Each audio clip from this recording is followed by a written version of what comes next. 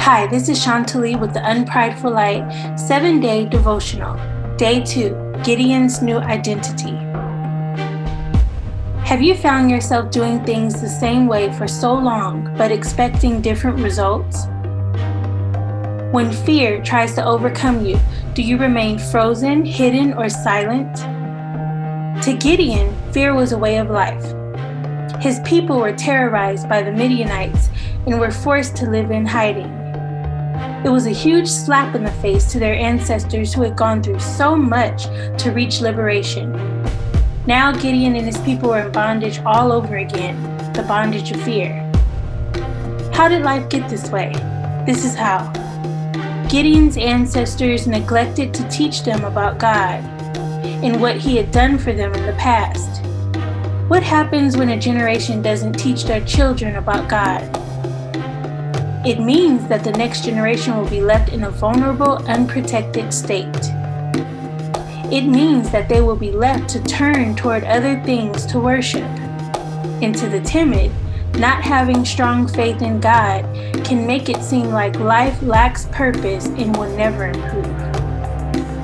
In Gideon's day, the way of life was to worship false gods like Asherah and Baal, gods of fertility they believed would bless their land and rescue them from poverty. But the poverty never lifted.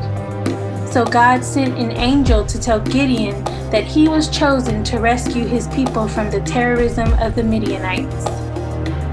When the angel of the Lord appeared to Gideon, he found him hiding in a winepress threshing wheat. The angel said to Gideon, "The Lord is with you, mighty warrior." Isn't it interesting that Gideon was called mighty before he demonstrated mightiness? He was called mighty while hiding. God wanted Gideon to know that he would always be mighty when he partnered with God. And mighty Gideon became. So much so that he not only crushed false idols in God's name, but he also rescued his people from the terrorism of the Midianites. When God called Midian forth to save his people, he was found in hiding. Still, God considered him mighty because with God, Gideon would do great things.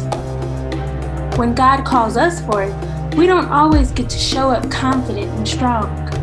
Sometimes being willing to fight, afraid and all, willingness is enough for God to be strong in us. When we choose to take on God's strength, our timid persona begins to diminish. Let's pray. Dear Lord, we come before you with praise and thanksgiving. Even before we voice our concerns to you, we worship you and acknowledge that you are greater than the evil one operating in this world. We pray for protection and know that we are not safe without you. Even in our hiding, we know that the safest place is where you lead us. Thank you for calling us mighty before we believe that we are. Thank you for seeing more in us than we can see in ourselves. We are your creation and are created for your purpose. Help us to live out our days as you see fit and empower us to do so with the wisdom and power of your Holy Spirit. Where you lead us, we will follow. We are willing to go. In Jesus' name, amen. Be blessed.